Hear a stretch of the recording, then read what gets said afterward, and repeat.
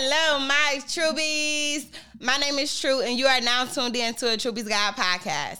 I thank you for tuning in. If you've been rocking with me, how you've been rocking with me, thank you for listening, for joining, for subscribing, for submitting questions, all of those lovely things. And if this is your first time joining us, then this is the podcast where we talk about real life things, business, and tools to help you meet your goals. So on today's episode, I'm going to break down some documents real quick that you need to do business. These are my essential documents when it comes down to doing business, especially if I have a website or a customer-based or a service-based business, right? Privacy policy. What is it that I can share? What can't I share? What is it that I'm going to share, that I need to share, that I'm required to share? What can't you share? You know, those are all things that your client needs to know. Whether they read it or not, there needs to be some source of agreement or some way that they are signing off on it. Sometimes on an e-commerce business, like you will put in your privacy policy that by purchasing a service or product, that means that we're assuming that you have read the privacy policy or you are agreeing to the privacy policy, something of that nature. I am not a lawyer, so I cannot give you a specific privacy policy. I can share the template that I have used, but you have to use it at your own discretion, right? So a service agreement. What services am I providing for you? What are the details of that service? What is the time frame that service is going to be performed or that it needs to be performed in? Do I have the ability to contract or delegate or outsource this service to anybody else? How much is it? All of those things. What are the payment methods? All of those things. A service agreement and a service contract are two different things, because the agreement says that this is what we are agreeing to. This thing can change at any given time. We'll put it in writing and adjust those things. A contract says this is set in stone. You have to go through a little bit more to change the terms of a contract, and it's also usually have a longer term for whatever it is that you are doing or performing. Proposals are essential. Whether you have a product or a service-based business or even programs, I think that proposals are essential, because let's say you're looking to put your products inside a Target or Walmart or something of that nature.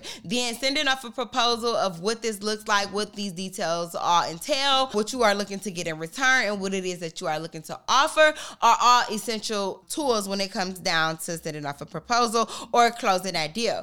And you have to remember, like, there's a sweet spot in between closing the deal and like finding your tribe of who it is that you are looking to sell to or do business with. But that's a whole nother story, so we'll dive into that another time. What other things do I want to give you guys? You know, you should be working off of a campaign or a strategy, and I cannot stress that enough. So we are going to be doing some strategy calls and some strategy sessions. You'll have to be following us on Instagram. Make sure that you follow us, click the link, follow the Instagram name that's right here below in the corner, and make sure you stay tuned to see when we'll be doing those strategy sessions and strategy calls.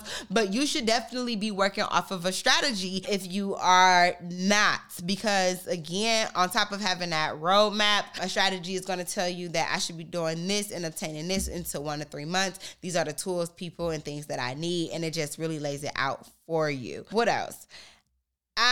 You definitely know that you should be having your articles of incorporations. Nobody should be doing business as a sole proprietor out there anymore. Again, I am not a tax professional or lawyer or any of those things, so I cannot tell you what you should create. However, I can tell you what some of your options are. And when you are operating as a sole proprietor, you are out there operating as yourself. So if you provide a service or someone uses one of your products and something goes wrong, let's say that car that's in your name, that house that's in your name, all of those things, it can become theirs swiftly, right? And so we don't want those things, which is why we create some liability or some cushion or protection for ourselves. And the way we do that is by creating things like LLCs, corporations, whether it's an S Corp or a C Corp, and so forth. And so to do any of those things is very, very simple. We're here in the state of Ohio, right? So for us, you would just go to ohio.gov. You would go in there, look at the business search.